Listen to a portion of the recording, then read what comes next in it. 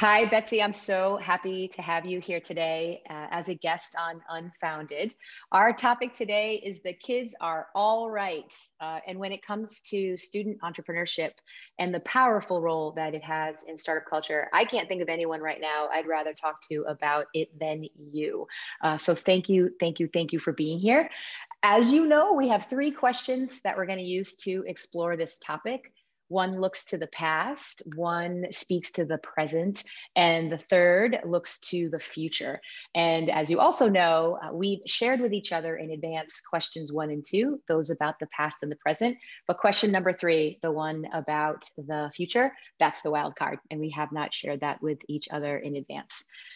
No formal bios on this show, but for anyone watching or listening that wants to learn a little bit more about Betsy's incredible career as an entrepreneur, as a founder, as a mentor, as an educator, you can check it out in the show notes.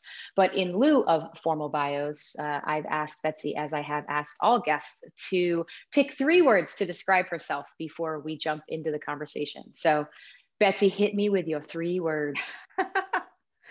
Oh God, Melissa, it's a tough one, but I'm going to go with passionate, principled, and a doer. I have to say those are the 3 sum me up. Thank you so much. Girl, I gotta say, not really having you as a new friend. I stand for those words. Like you are those things, and how important they are for the work that you do today. Okay, so the kids are all right. The past, present, and the future of student entrepreneurship. So let's do this. All right, Betsy, get in your time machine. I'm going to ask you to go to the past for this first question. So we're looking backwards. I think startup culture has its roots in a lot of complicated mythology, much of it pretty alienating to non-male, non-white, non-privileged people. And so looking back, how do you think this may have shaped student entrepreneurship and the massive amount of programming that built up around it very rapidly over the last decade or two? Melissa, this is an awesome question, which I could talk about for a very long time. And I think that, if I distill it down, what's been built up around with the universities is very similar to what's been built up around the world around ecosystems. And, I think anytime you're building any kind of infrastructure or programming in the past, it always starts informally. And informal networks are always a place. I kind of call them a petri dish of cognitive bias and networks. And so they favor the people who are in the know. And so I think that, like the startup bro culture that permeates Silicon Valley, I think that kind of transcribed into some of the universities, right? It was kind of the men typically had the money, had the wherewithal, kind of could take risk. There's a big difference between how men and women perceive risk and are able to take risk. And so I think that perpetuated in a lot of university programs. And so to create diversity in anything means you need intentionality. And so I think that that's kind of what we're working on today. Yeah, I guess it's sort of culture is like a snowball, right?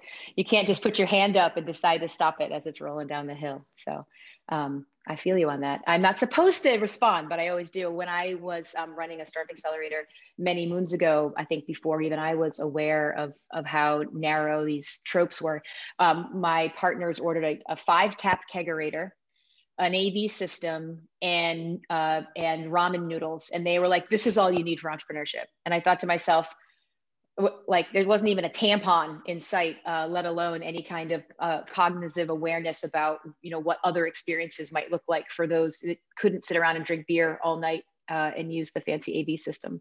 So I think so much is afoot. And I think that perpetuated. Sorry, I'll just respond a little bit. What we really saw was that more men were coming to university and kind of saying that they wanted to be the next Mark Zuckerberg, Steve Jobs, Elon Musk. I mean, the list goes on. And there's not a lot of role models out there for women. I'm very thankful to the Sarah Blakeleys of the world and Spanx and her story. Like, I love that, of having kind of just this pain point in the world that she wanted to solve and the passion that she took to kind of take Spanx to market and what it took to do that. And so we're just trying to create more diversity because people solve problems that they relate to. And if you have only, men of a certain background in an accelerator program, you're just going to solve problems that appeal to them.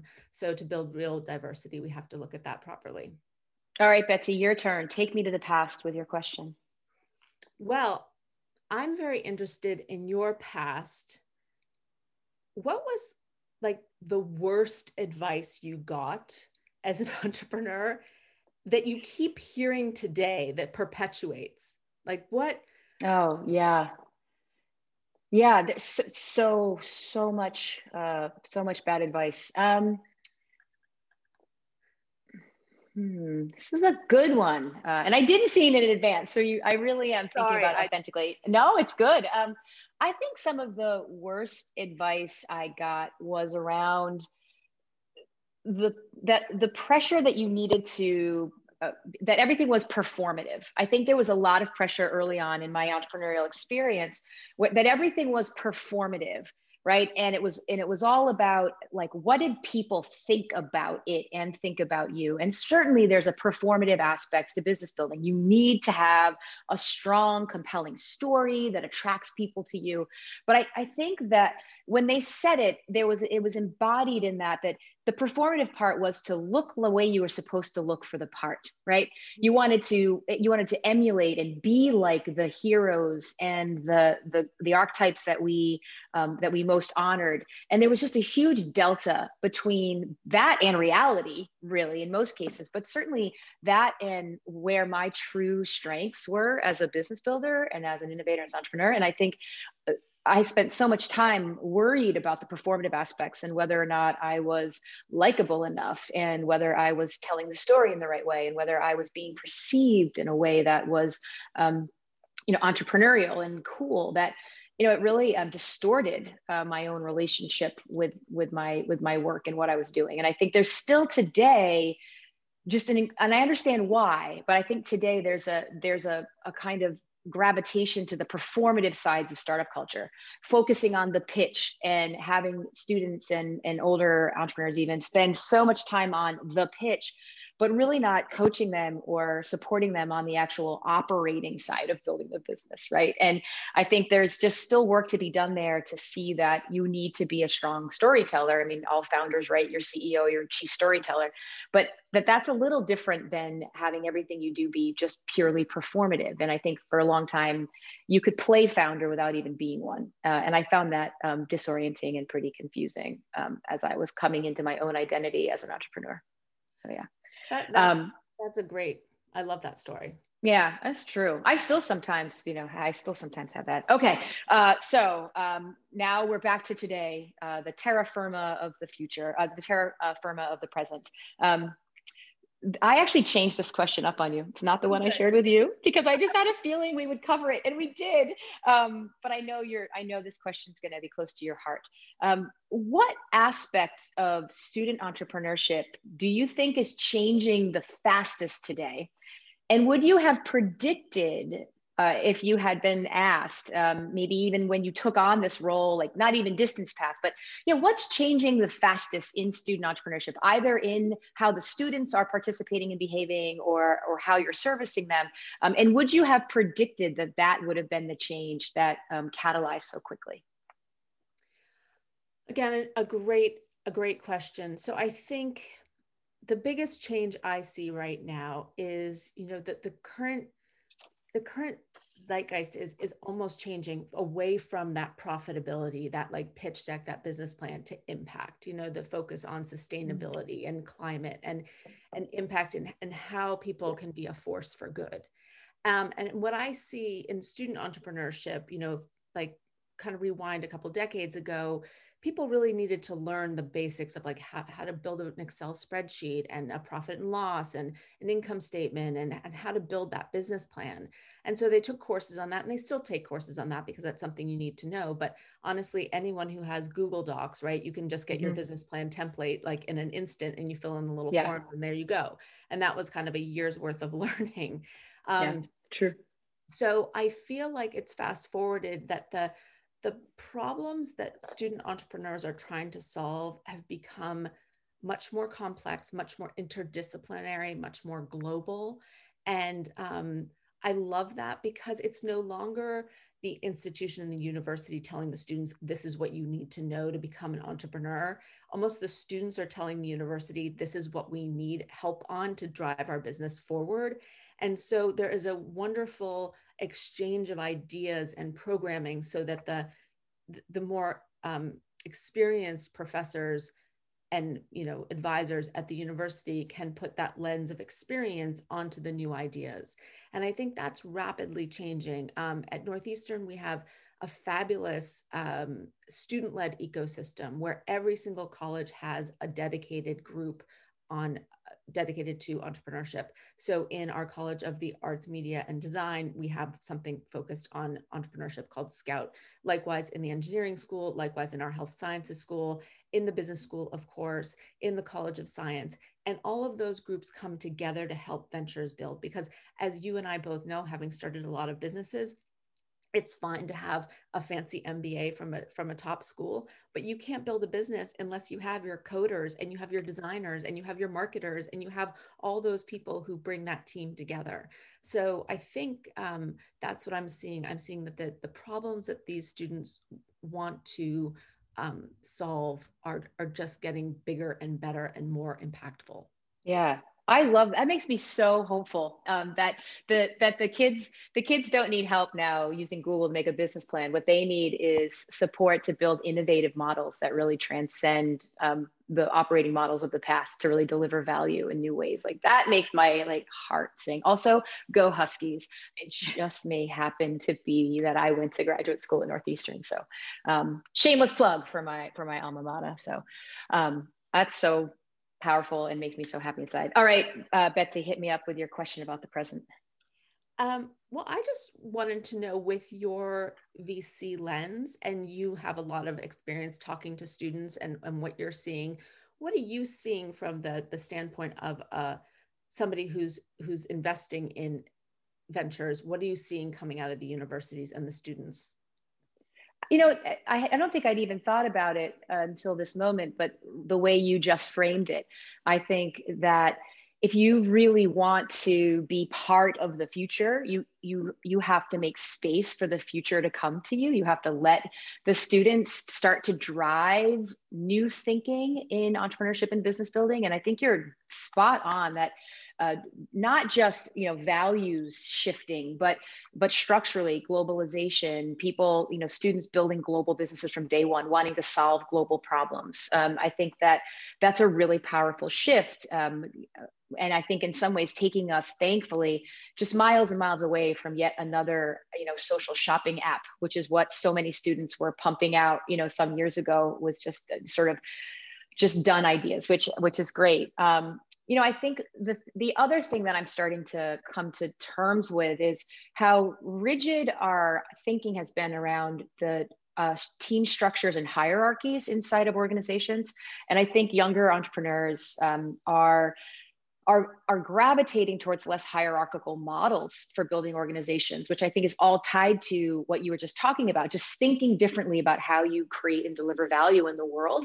And so some of the coaching that we give them was pretty formulaic about how to build a board, how to build a team, how to do this, where really what I think the opportunity is to take our experiences, some of the bad ones especially, and rather than just try to commute to them the template, instead work with them to iterate on how they're thinking about connecting all the pieces to make what they want to have happen real. And certainly with universities, you have such an incredible amount of talent and IP and technology, but you also have just a new generation of humans that want to deliver value and build things. I think it's not always about hard tech, right? It's just new ways to deliver value in the world. And so when I look at companies on the other side of that, when looking at evaluating them or supporting them as they grow, I really do think that there's an opportunity to break some of the templates, to dissolve some of the formulas, and let that generation of entrepreneurs be co-creators of the next toolkit, of the next playbook, where I took the playbook from the guy that handed it to me and I tried to execute it perfectly, and then later modified it and passed it off to the next generation. I think really with where we are in the world today, we just have a better opportunity to just truly co-create with the entrepreneurs, and then the mentors and advisors and the investors really, really rewrite the rules of how we build businesses and how we fund them and how we deliver value. Well, and you that's what I think. make such a good point that I wanted to also say, which is the world has changed so dramatically that the process is so quickly iterative, right? So back, when we were students, you want to take a business plan to market, like there was a lot of capital required, a lot of things, a lot of printouts at Kinko's and all sorts of things. Yeah. Now you got to spend it on people, not and now printouts. it's just people, and you can iterate Yeah. in a nanosecond, and you can take a product to market. It doesn't hit, you do some awesome Kickstarter campaigns, see if people will buy your product ahead of time. I mean, there's so many ways that are just validating business concepts in real time, which never happened before. Yeah, so totally different. Yeah. Agreed. It's awesome. Okay, Betsy, buckle up. We're making a time jump. We're back in my time machine. We're off to the future. So when I was in high school, the graduating seniors used to publish a last will and testament where they would bequeath something to the underclassmen. Yes, it went in many, many directions. Some, make you blush. But I always stuck with me. It was the first time I felt like I had the opportunity to bequeath something. What would you like to bequeath to the next generation of student entrepreneurs? Something you'd really like for them to have, even if it doesn't exist today? Oh my goodness, what a question.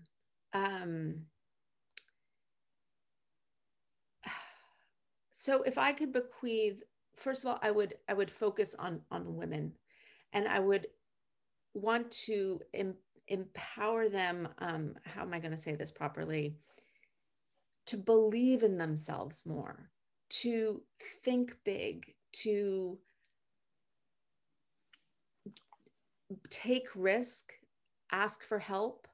And it's this innate power that I just have to talk about this for a second, that I just see time and time again with women entrepreneurs of all ages, right? They can be 18 or they can be 68.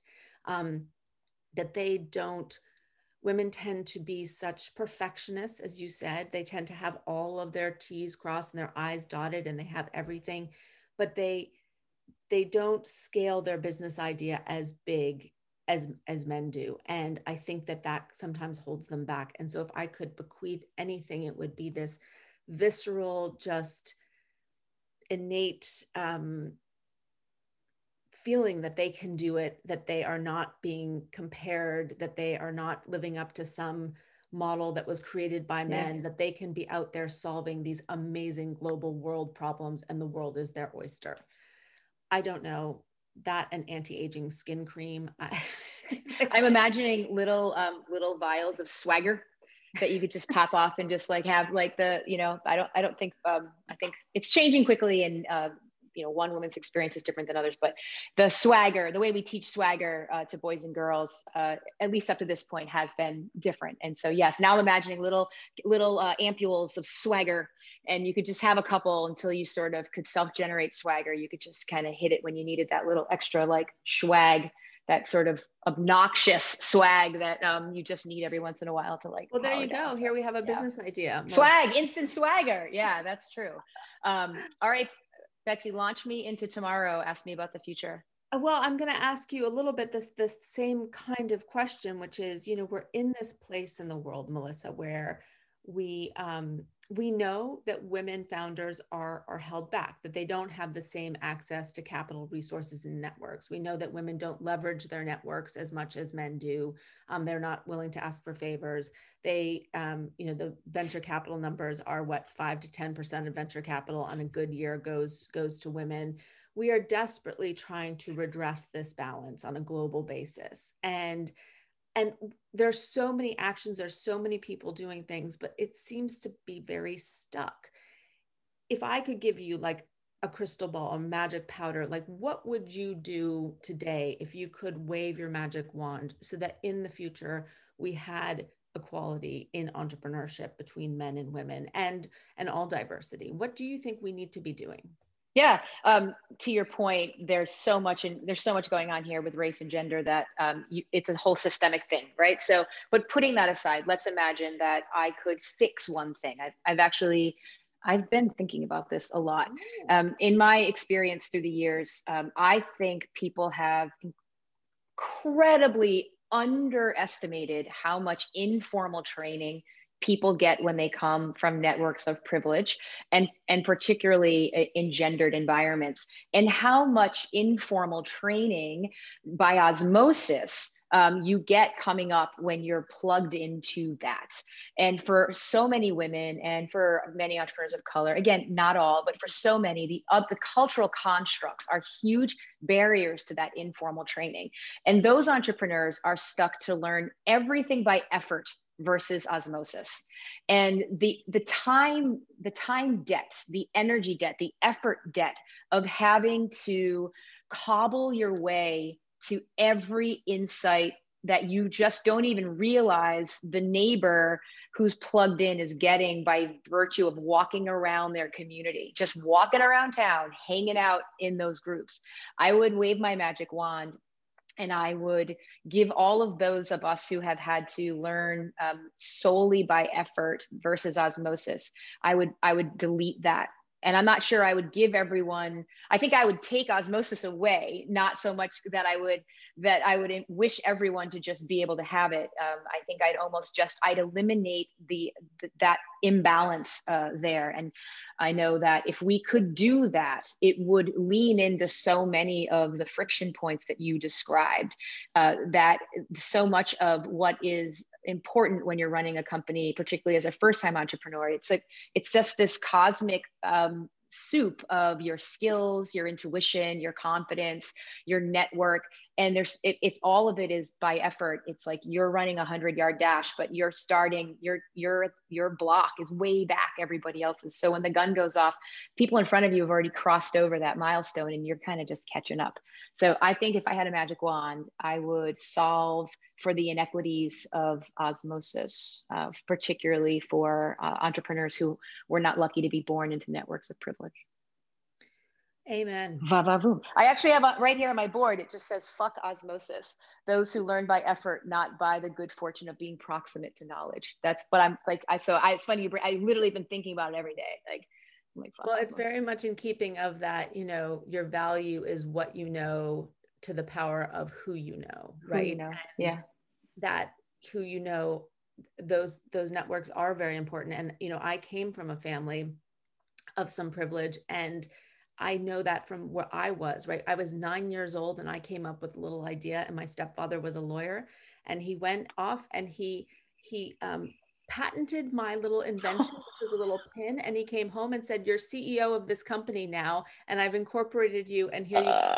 So at 9 years old, I was walking around going, "I'm the CEO of my company. And I have a patent." I mean, how annoying was that? Right? Never sold a thing, by the way. Never, like that never went anywhere. But that's osmosis, right? That's an example of that. Yeah. At an early age, I was told you can do anything, and a lot of people are not told that, and we have to remember that. And that's why I have become a kind of rabid feminist with a really bleeding heart liberal. I want to give checks to everyone. I want to help everyone.